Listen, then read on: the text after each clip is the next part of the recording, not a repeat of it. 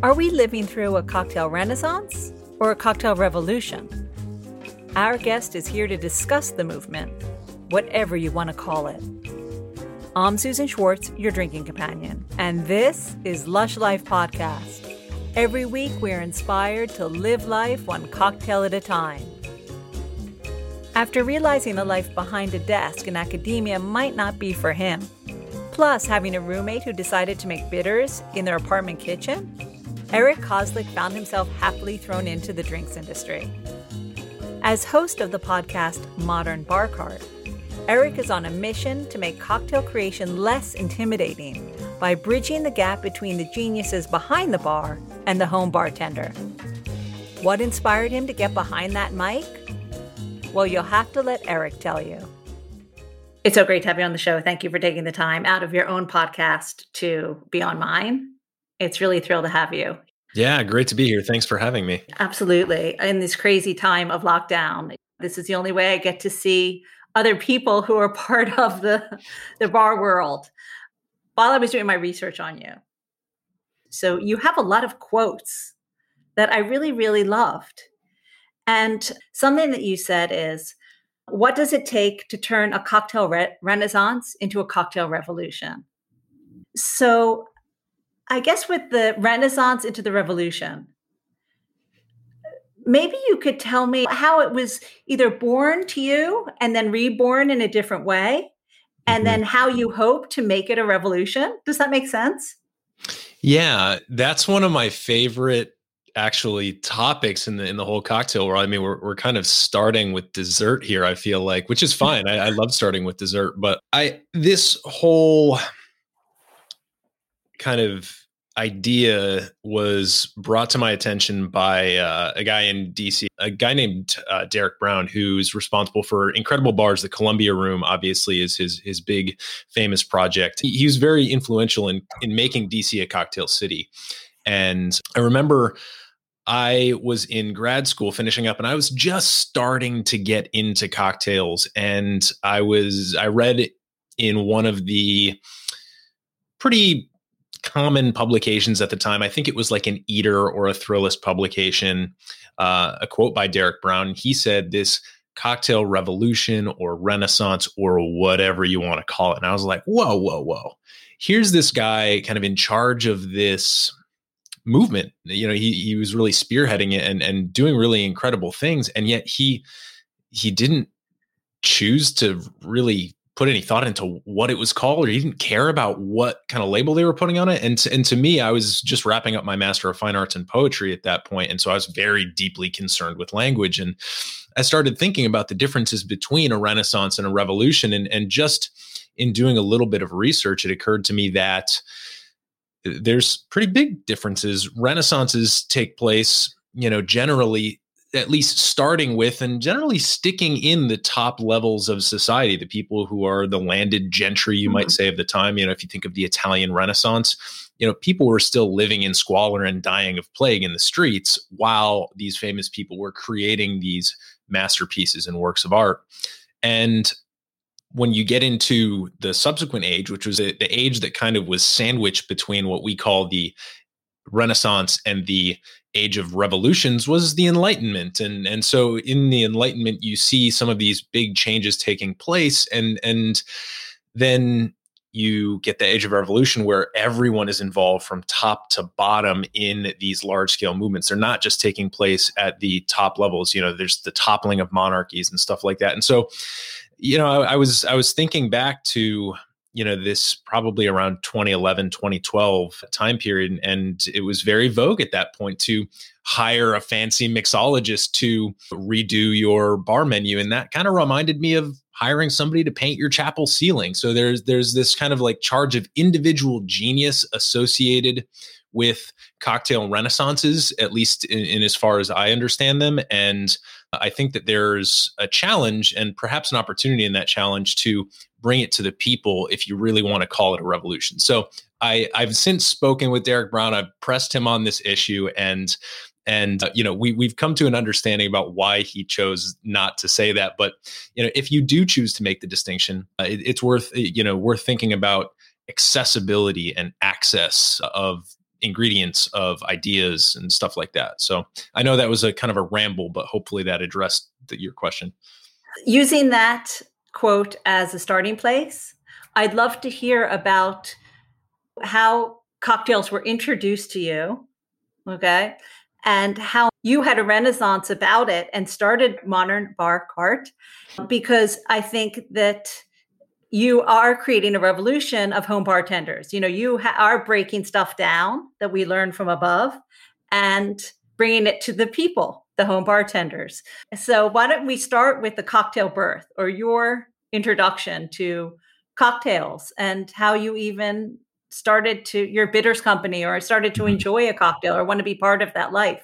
Yeah. Well, I guess maybe we should just start with my first cocktail. I actually didn't grow up in a family that really drank. I mean, there was some Canadian beer in the fridge that sat there for most of the year until an Easter or a Thanksgiving or something. But it was not a family that really put emphasis on alcohol at all. So I was pretty insular growing up. I wasn't exposed to cocktails at all, or even spirits. There was this like legendary bottle of Canadian whiskey hiding in a cabinet somewhere that maybe got broken out if somebody had a severe cold and needed a toddy, but it was very medicinal in that respect. So my first cocktail was in, I gotta say, 2010. And I was working at a little restaurant. I was studying on campus doing a research grant for the summer, and my advisor's daughter was having a baby. And so she needed somebody to fill in for her at this little restaurant that really had no right to exist. It was a place called Pomona's. It was one town north of Gettysburg, which is where I went to school, Gettysburg College, in a town called Biglerville, Pennsylvania, which is where the Musselman's applesauce factory is located. And I know it well. I'm a Pennsylvanian myself. Okay. Yeah. So Yep. Biglerville, not exactly what you would consider the height of dining culture, perhaps, but this was like a little cafe. It was a bakery and cafe during the day. And then for weekend brunches and all week dinners, it turned into this restaurant called Pomona's, named after the goddess of apples and stuff like that. And it was run by he was only 28 years old at the time. His name was Sean Wolf. He had 2 kids and another on the way. And he was doing this magical wood-fired cuisine from Galicia, the Galician region of Spain, and just doing incredible things that it was this beautiful crystal that should not have existed. And it didn't after about a year. But while I was there with him, I remember I said something one night and I was like, man, I can't believe like tips are so low or something. And then he just looked at me with like the tired dad face and said, do you realize you make more in a day than I do? And it was just this realization of like, oh man, like I just messed up big time. So the next day I went to the liquor store and I wanted to get him a bottle because I knew he enjoyed bourbon. And so I wanted to get him a nice bottle of something that would be like an apology for, hey, sorry about that thing I said.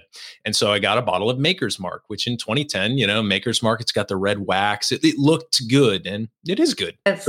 So I picked that up for Sean, and I brought that to the restaurant and apologized. And the first thing he did was pour us each a little pour. But this was to make room in the bottle, because then what he did is he made a simple syrup. He told me to go outside and pick mint from the garden that we had. And he basically poured in that simple syrup and stuffed the mint right in the bottle, shook it up and stuck it in the walk-in freezer. And then that evening after service, we pulled chairs out into the empty gravel parking lot under like a little awning. And I had my first mint julep. I love that way of making mint juleps, by the way. And what a great drink to start with. Definitely one of my favorites. Now, so did you understand bourbon? Did you understand anything? Nothing. You're shaking your head. No. Or just like beer in college you were drinking, or yeah, not even? Yeah. Yuengling, being from Pennsylvania, so we had the Yuengling, and I was starting to to branch out a little bit, but spirits were still something that was foreign to me. So that moment for me was magical. It was to me a magical first cocktail. It was an apology. It was like this revelation. Like my first cocktail was a large format cocktail. Most people don't have a batched cocktail for their first cocktail. I didn't even register what was going on. Number one, did you realize you were drinking a cocktail? You know what I mean? Not really. I don't think if It was you had just a good asked me. drink. Yeah. Yeah. So, I mean, that summer working there really got me to focus on flavor because I had never had food that good. And then the cocktail experience really made something click in my mind. So I started really investing my own time, not so much research. I didn't go out and get a job in a bar after that, but I did really spend a lot more time thinking about it. And so I moved down to Maryland for grad school. And during that time is when I started learning how to drink actual spirits. Some of the started with some of the bourbons. And then I remember my now co-founder, then friend and roommate, Ethan Hall, brought home a bottle of Johnny Walker Red one night and said, people in the business world drink scotch. I got to learn to drink scotch. And so that was a little project that he painfully worked his way through, that first bottle of Johnny Walker Red. And then I remember he was making cocktail bitters in the kitchen as a little DIY holiday present for his family. And so he and I work really well together in the kitchen, but we're always trying to bring it just a little bit to the next level, not in a competitive way, but like, oh, what if we did this? Or what if we tried this next time? So he and I began iterating that simple aromatic bitters recipe. And after, a few iterations, we got it to the point where we're like, hey, we could probably sell this. And, so he filed some paperwork with DC. I launched a website and wait. Now, before we get to your bitters, after your Maker's Mark experience, and then before the bitters, in that time, were you starting to fall in love with the bar culture, the restaurant scene? Was it something that you did on the weekends, while you were working a regular job? Yeah. So I was in grad school at that time and I was living just outside of DC. And so I do remember a couple of times we actually did make excursions into DC. And I don't think that I was really introduced to the cocktail bar scene in DC until after we had started playing around with the bitters. It was sort of academic. I really didn't spend too much time in bars until we actually moved into DC proper, which was probably about 2012, 2013. Yeah. Now I read that you went to Oxford for a certain amount of time. I actually studied at Cambridge as a graduate. And that's where I learned how to drink. I mean, really drink. And I was wondering if you had the same experience in Oxford, a bar in your college, that kind of thing. So I don't want to overbill this. It was a semester abroad in Bath, UK, and the professors were from Oxford. And I actually had a tutorial where once a week I would take the train into Oxford, and we did spend a week kind of immersive in Oxford. Lovely city. I was able to make it to the Turf Tavern where Bill Clinton did not inhale. I was able to make it to whichever tavern or pub Tolkien and Lewis did their conspiratorial work at, and mostly beer. Then I remember we did in 2009 or it was 2010. So I was just turning 21. And there was a cider festival. Of course, this was the south of England. So I got to taste some real natural fermented ciders for the first time. And other than that, it was just sort of sloppy drinking Lambrini on the train and stuff like that. It was not classy in the least. Please, I drank so much Diamond White, which for those who don't know is a very, very high in alcohol cider, which a lot of rugby players drink. So yes, I had some difficult mornings there, drinking that. All right. So coming back to your time in DC, when you were playing around in the kitchen and this bitters thing became a company, did you think, now I'm going to pack up my job? It's all happening now. Yeah. Well, so I'm a bit problematic in that I'm not a very good office worker, or I'm not very good behind a desk. I have a problem with authority, which most managers generally don't like. What else? And I'm just kind of antsy. I'm intellectually antsy. I don't like being told what to do or how to do it. And so I was just doing, because I had gotten 2 unrelated degrees in the humanities, I was virtually unemployable in the business world outside of marketing. And I was not enjoying my legal marketing jobs. So when the bitters got a little bit too much to be a side hustle, like a nights and weekends type situation, I was happy to volunteer to no longer have to sit behind a desk. And one of the things that I think is a common through line in the entrepreneurial world or the business world, whether you're talking about a bar or a restaurant or a distillery or a spirits brand, is that you always have to solve for the economic problem. And I'm very lucky in that my wife has a great job and solved for that problem. So it's not easy, but if you have somebody who can help you solve that economic problem, then that's when you actually get to do some of the cool stuff. Of course, I totally understand. Now, with bitters, how did you know what was going to be your first recipe? I mean, we have the Angostura and the Peychaud's already around. What did you think that you could bring to bitters that those two hadn't done already, or that you hadn't seen on the market?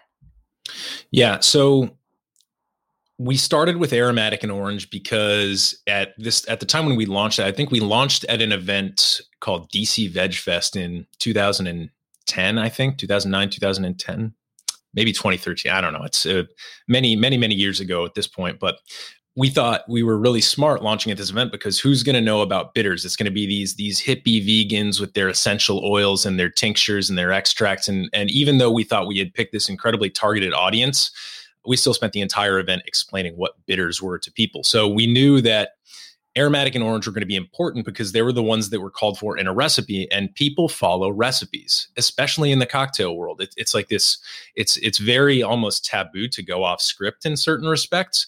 And so if something calls for orange bitters, you need orange bitters, aromatic. So since those were the two highest density mentions in the cocktail literature, we wanted to have examples of those so that people could enjoy them without the fear of like, oh, lavender bitters, or like, oh, curry bitters. Like, what the heck am I going to do with this? Well, you just follow the recipe. It says aromatic or it says orange. So it was mostly a numbers play for us.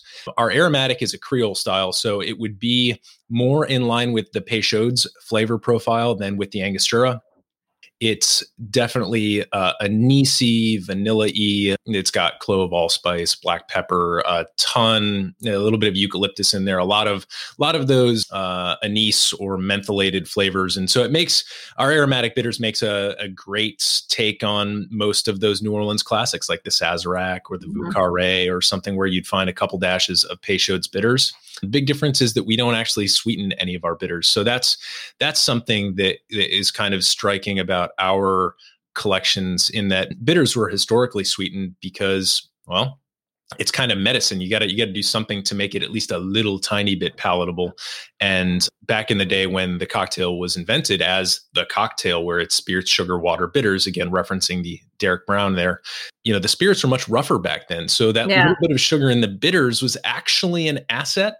Whereas now with distilling technology where it is and the products that we're enjoying being so high quality, I don't think you really need that sugar in there. You're not trying to cover anything up anymore. You're trying to just kind of enhance things. And so it's a slightly different project now than bitters making was perhaps 100, 150, 200 years ago. So we're just trying to update it a little bit, not being too controversial.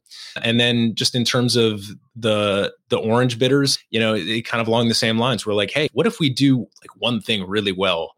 Just be good at being orangey. So, the revolutionary thing we do there is we extract at full 190 proof, and we pull all of the essential oils out of those orange peels. We don't throw too much in to complicate it in terms of other ingredients, just enough to balance out the flavor profile. And when you pull those orange peels out of the extraction vessel, when you extract at that high of proof, you can literally snap an orange peel like a piece of crispy bacon. That's how many of the oils have been pulled out of the skins into the extract. And after you created these and started to talk to people about them, is that when you really started to get introduced to this whole world? Yeah, I remember pitching, we had the aromatic and the orange, and then we had just launched our lavender bitters, which was a very big project for us. Lavender is a very tricky ingredient to work with. And I was pitching one of the DC bar guilds. We have two. We have sort of like a DC bar guild, and then we have a chapter of the USBG here as well. So I was pitching one of those two bar guilds, and that was sort of my first glimpse into how the bar world operated. And I remember I walked into this random bar in DC, a neighborhood I wasn't really familiar with, and came in. They said, "Okay, yeah, sit here. Here's the other guy who's going to be presenting." And it was sort of an older gentleman, sort of portly. He had a brimmed hat on, and you could just sort of almost imagine a walking stick in his hand, even though there wasn't. And I was like, "Oh, hey, I'm Eric." He's like, "Hi, my name's Dave." I'm like, "Oh, what do you do?" He says, "Well, I make rye whiskey." And so I just chatted with him. I was like, "Oh, I make bitters," and he was very kind. And then he gets up, and it turns out it's Dave Pickerel, who used to be the head distiller at Maker's Mark, and he was then with Whistle Pig. Dave is unfortunately no longer with us, but he was pouring samples of their Old World series, the Whistle Pig Old World series, which was like they had a Sauterne cask finish, they had a port cask finish, and probably something like an Oloroso sherry finish as well. And so he's pouring these, $110 bottles at minimum to these bartenders. He takes 45 of his 15 minutes. And then I get up to pitch my bitters, and it's almost like Led Zeppelin opening for a garage band. They were everything short of booing me at that point. They were like, "Bring back Dave." And that was my first opportunity to kind of get in front of bartenders and get their feedback and work with them and really take their needs into consideration. And that's when I began forming some relationships here in DC. And the other cool thing that I got to do that really got me sort of connected with the industry as a whole is I also started working with people who were creating spirits around that time. So visiting distilleries in DC, Maryland, and Virginia primarily, I was able to meet some people who are still my partners today. It's been amazing not only to work with the people who are making the cocktails, but also the people who are producing the spirits. And I call myself industry support staff. So I don't have a specified role aside from communicating, but if there's a bartender or a distiller who needs something, chances are I can either help or tell them, "Oh, hey, there's somebody over here doing that. Maybe you should talk to them." So I really think of myself as industry support staff in this journey. Well, since you brought up communicating, you are such a communicator now, but going from creating bitters and selling them and to having a hugely successful podcast for the home bartender is not an obvious path. Were you starting to become your own home bartender just out of default because you were making the bitters and having to create cocktails? Totally. Yeah. I remember there was a couple of cocktails I invented around this time when I was thinking about this Derek Brown quote, actually. One of them I called the Stopping by Woods, and I got this rum from a distillery that we were starting to work with. And I made an old fashioned, but I muddled rosemary in with it. I used our aromatic bitters, and it was just a rum old fashioned with rosemary. And here I was thinking that I was like bringing something totally new to the table. And so that was probably the first cocktail I invented, which was a old-fashioned format. And then the next one was called the Flower of Normandy. And this was at the time when Saint Germain was becoming very popular. This was Bartender's Ketchup Delight season.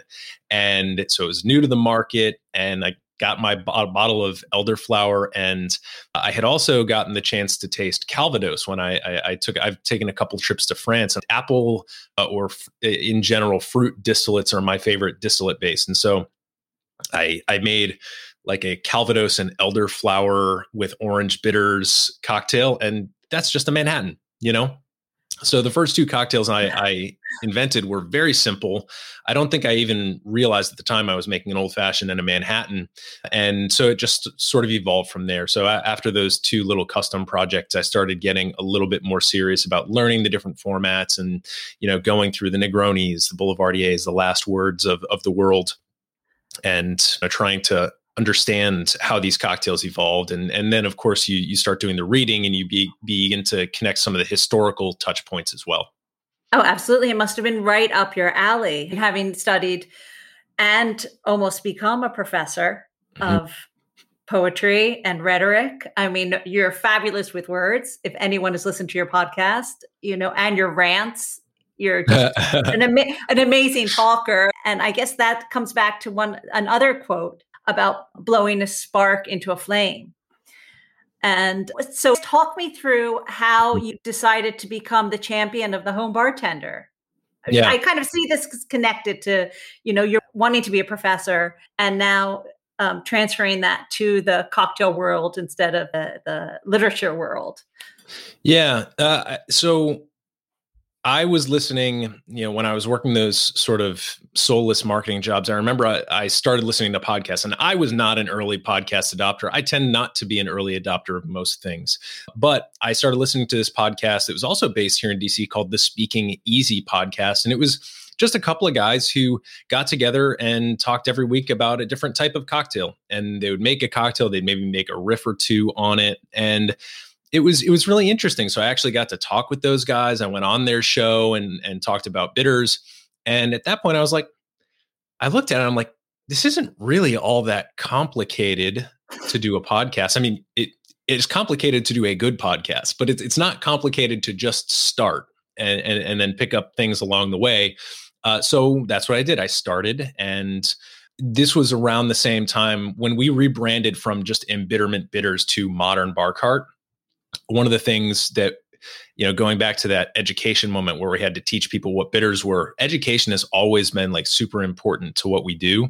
And so I knew that when we rebranded to Modern Bar Cart at the same time when I went full time, I wanted there to be a serious education component to what we do, a knowledge base, so to speak. And podcasting at that time seemed to still be on the rise. I don't know if I'd call podcasting still on the rise right now. I think the video medium is beginning to take over a little bit, but at the time it was still very much on a pretty steep curve. And so it was a good time for me to get in.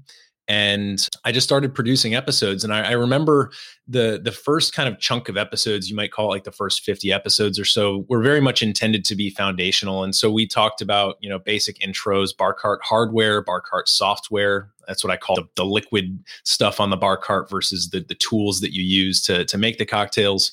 And as I was able to get more and more guests on, they were able to connect me with more guests. And so even though I'm not somebody I would consider well connected in the social sense, I've been able to use these connections through the podcast just by giving a little bit of value, giving people a platform to talk. And probably the most important one for me was when I interviewed a gentleman over in your area called David T. Smith, who's the author of the Gin Dictionary.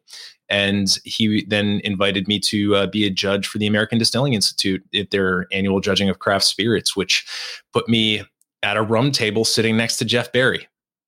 Fab. Like crazy, so just by interviewing this guy and letting him talk about his book, it just got me into a whole new level. And so the podcast is not only about, investigating things that I find interesting. It's about bridging that gap between like people who are absolute geniuses is what they do and home consumers, and basically acting as that translator medium. And to your point earlier, like, why did I start this? Well, at the time, I didn't really see anybody serving that translator role and including home bartenders into the conversation with other industry folks. It was either an industry focused podcast or a home bartender focused podcast. You're either the Speakeasy, where it's bartenders talking to bartenders and distillers, or you are the Speaking Easy podcast, who is home bartenders talking to home bartenders. So I thought, hey, why don't we just cross the streams here and see what that mashup looks like? And it turns out that people are smarter than we sometimes give them credit for. They actually really enjoy the nerdy deep dives. And I was there to facilitate that. I hate talking down to people.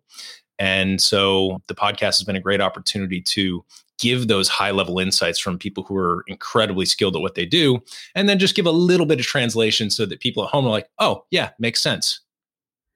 So you get it. I totally get it. This is the revolution. How did you decide that you thought it's the home bartender I want to talk to? Mm-hmm. Is it that because you were the home bartender, or your clients were the home bartender?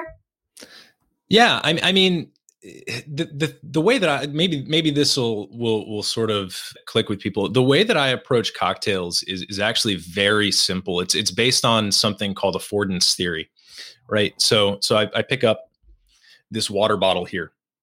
Well, what does it afford? Simply, like, it is hollow, so it affords holding liquid.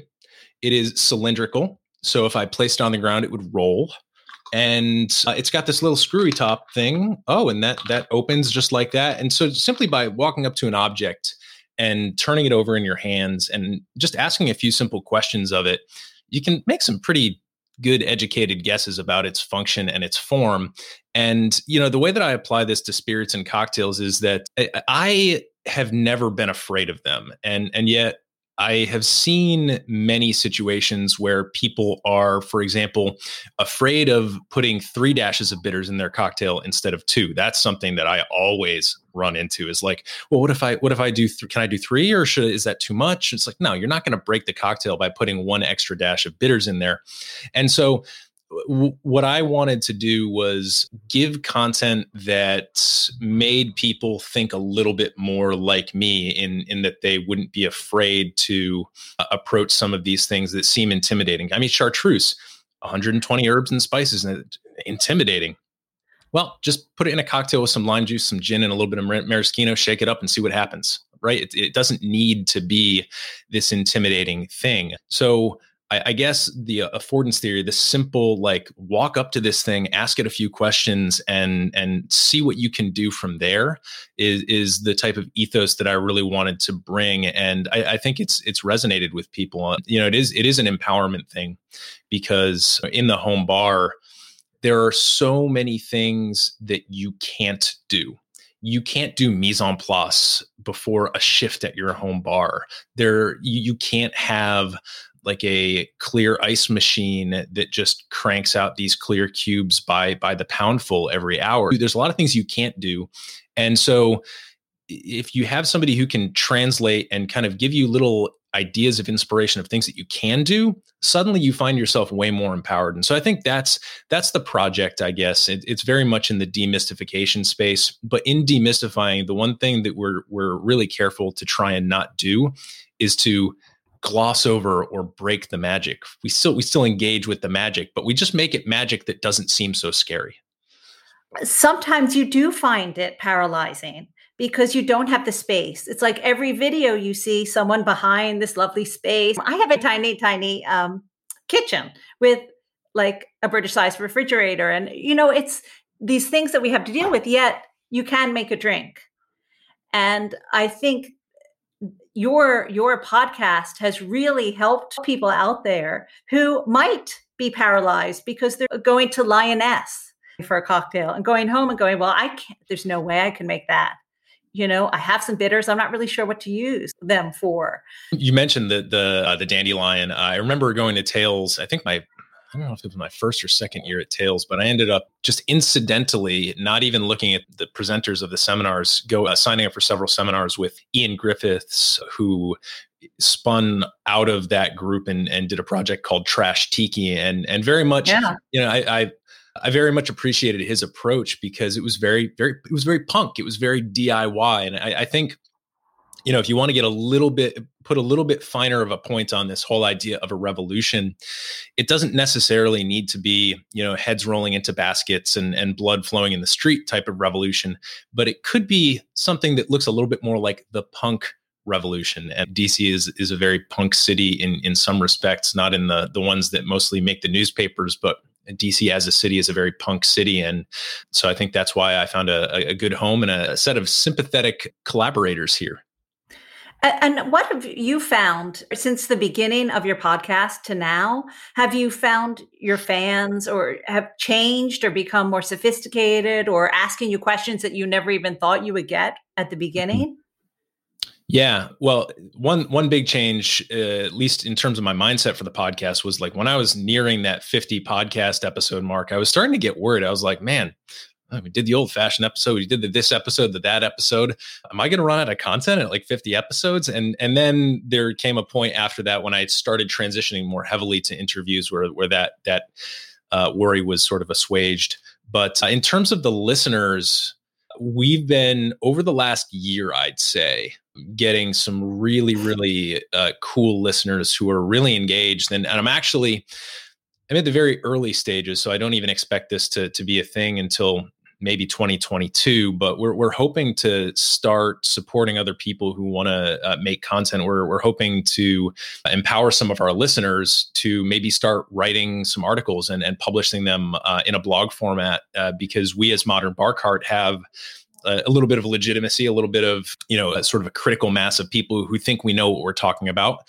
And so it would be great if we could use some of that to provide home bartenders with an outlet to start writing and publishing stuff as well. So that's something that's maybe on the horizon for us as well. And that would involve certainly some of the listeners that we have now who are doing incredible things. I have a number of listeners who submit regularly to the Home Bar Awards Instagram page, and they're making these incredibly detailed, they're making better cocktails than I could make. And so it's kind of cool to see the listeners being so engaged and sending us recommendations for guests and making requests of us. I had a listener correct my pronunciation of the Michelada. I was calling it the Michelada. And so I had a listener write in. So I said, great, record that. We're going to stick that in the episode. And so we're beginning to now try and incorporate the listeners more and more than we have ever done. And I guess we're also working on launching some live streams to do that. Like what I'm really excited about for 2021 is we're going to be doing themed spirits tastings and then also some bottle review episodes. And at least for the theme tastings, we're publishing the bottles that we're going to be tasting ahead of time so that people can actually go out, if they choose, pick up those bottles. And when we do the live stream, taste in real time with somebody who's doing it. And I think that's about as close in a pandemic to social drinking as you're going to get, because you have that, even if you're not in the same room together, you have that shared liquid in your glass. And there's a type of eye contact there. It's not the type of eye contact you would make at a bar, but it's the type of eye contact that you make with your palates in different places. And I think that's maybe not the same, but still kind of magical. Absolutely. I'm already have it in my diary for the bourbon one. And so how have you seen this translate into your bitters company? Has it taken away time that you have to make more bitters? Well, time is certainly a problem when you're trying to, how labor intensive it is to produce a podcast. I have an incredible editor who helps a ton. I have a couple of different production interns who I don't call interns. They're my producers. They just kind of rotate in and out as semesters do. But yeah, it's a lot of work to do the podcast and the sales. And we launched e-commerce a couple of years ago. And last year we started adding a bunch of bar tools and glassware and stuff to our website. So it is a little hectic to be running to UPS to drop off e-commerce orders and then running back home for a podcast interview and trying to tire out the puppy who's currently sleeping in the next room so he doesn't make noise during the podcast. It gets very laborious very quickly. So we're excited this year to be actually getting somebody else to make the bitters for us. We have a partner who's in the other bittered products space. I can't really say more than that, but it's somebody who's very, very capable of taking our formulations and not just replicating them, but probably maybe even helping to make them just that little bit better. And so we're getting manufacturing taking off our plate, and then hopefully also partnering with somebody to do the distribution side of things so that we can focus more on the podcast, more on the content, and do what we do best and enjoy doing most. Fabulous. Now, I always ask, as I said, people for their top tips for the home bartenders. Asking you that is like, we'd be here for thousands of years. But do you have your top tips for that I could share? Yes. Yeah. So the one it's not so much a tip, but it's almost like a trajectory recommendation for people as they, imagine that somebody were to listen to this and say, man, I'd really like to get into home bartending, having not even a mixing glass to their name. The way I'd recommend getting into cocktails from a home bartender perspective is kind of what I would call a specificity sandwich. When you start out, you want to be really specific because you need to know what bottles to pick up. So you need to know the ingredients of an old fashioned. You need to know the ingredients of a martini and how much of each of them to put into that mixing glass or shaker so that you come out with a good cocktail. Measuring and specificity is very important in the early days of learning cocktails. And then as you pick them up, the best thing to do then, in my opinion, is to kind of zoom out and get more general. And that's when you start to make connections like, oh, that cocktail I just invented that I thought was so special, that's just a Manhattan, right? And this is the Manhattan format and the Negroni format. And here's how the hanky panky, kind of splits the difference between that. And so as you begin to encounter cocktails in the wild, you use this generalization template that you've built by these individual experiences to put things into buckets. And when you are able to put something into a bucket, it becomes much more approachable. You're like, oh, well, that's just a Manhattan. No, that's just a Negroni, but instead of gin, they're using mezcal. It's just a mezcal Negroni. Great. I got this. And then once you get really comfortable with that, it's time to once again make yourself uncomfortable on the other side of that by getting specific again. And one of your wonderful guests, David Wondrich, wrote an incredible article in the Daily Beast maybe a year and a half ago called Plato and Aristotle Walk into a Bar. And it's where he talks about the differences between the daiquiri, the caipirinha, and the tea punch, which are all ostensibly just rum sours, where you have a little bit of sweet, a little bit of sour, a little bit of cane spirit. And so you can talk about them all as a rum sour. That's putting it all in a generic bucket. But you could also say, well, but if you look at the tea punch, there's this very specific way they cut the lime and then they muddle it into the glass. And so you get the expressed oils of the lime peel in there. And so in that respect, the tea punch is very different than the caipirinha which is again, very different from the classic daiquiri. And so those two modes, being able to think generally about cocktails and then being able to think specifically about them, seeing the forest and then seeing the trees. Once you start seeing the trees again on the other side of the forest is when you know you've really kind of come into your own as a home bartender, in my opinion. And so there's a time and a place for both types of thinking. And I think the goal as you progress on your journey as a home bartender is to get there, to get to where you can see both the forest and the trees and appreciate them each in their own way. I love that. I'm going to use that. Thank you. Please, it's yours. Now, if you could be anywhere drinking anything right now, where would that be?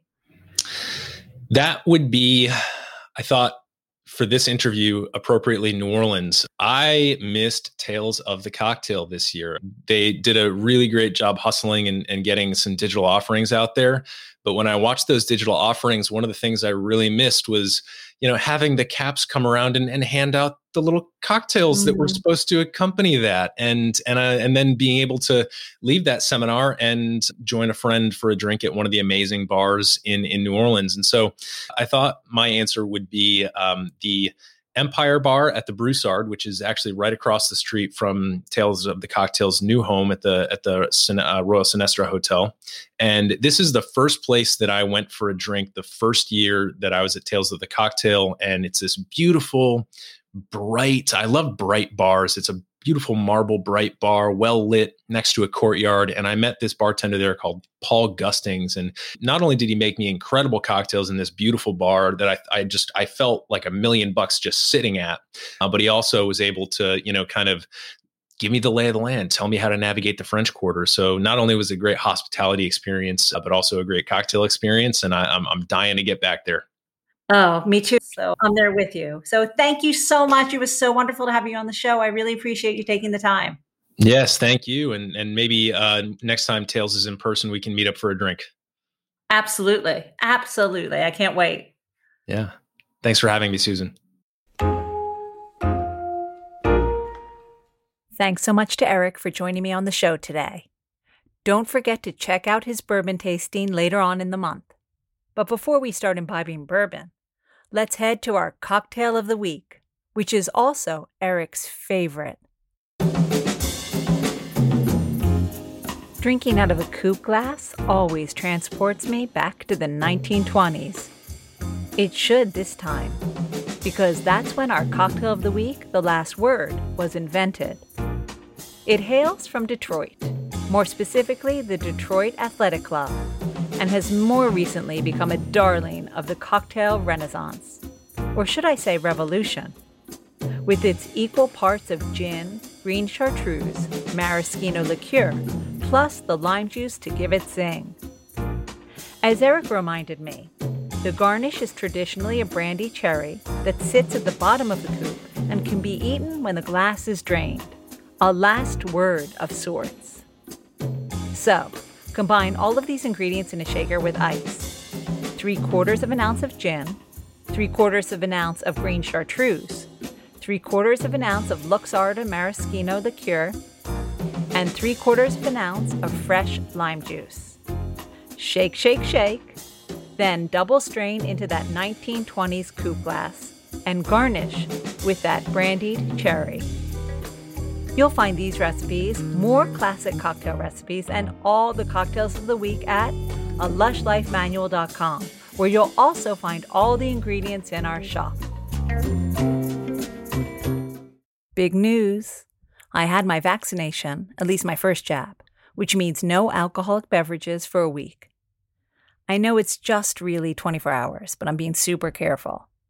So excited to be making cocktails with my Seedlip, Acorn, Wilfred's, and all of the other great non-alcoholic spirits I have in the house. So, if you live for Lush Life, make sure you're giving back to the bars or restaurants you love by donating or taking part in cocktail or food delivery where you live. Theme music for Lush Life is by Steven Shapiro and used with permission. And Lush Life is always and will be forever produced by Evo Terra and Simpler Media Productions. Which leaves me to say the wise words of Oscar Wilde, all things in moderation, including moderation. And always drink responsibly, and wash your hands, and wear a mask. Next week, we'll be taking a week break and then jumping into our new season. I'm calling it our How to Drink season. Not to leave you on a cliffhanger or anything, but you'll hear more about it from me next Tuesday. Until that time, bottoms up.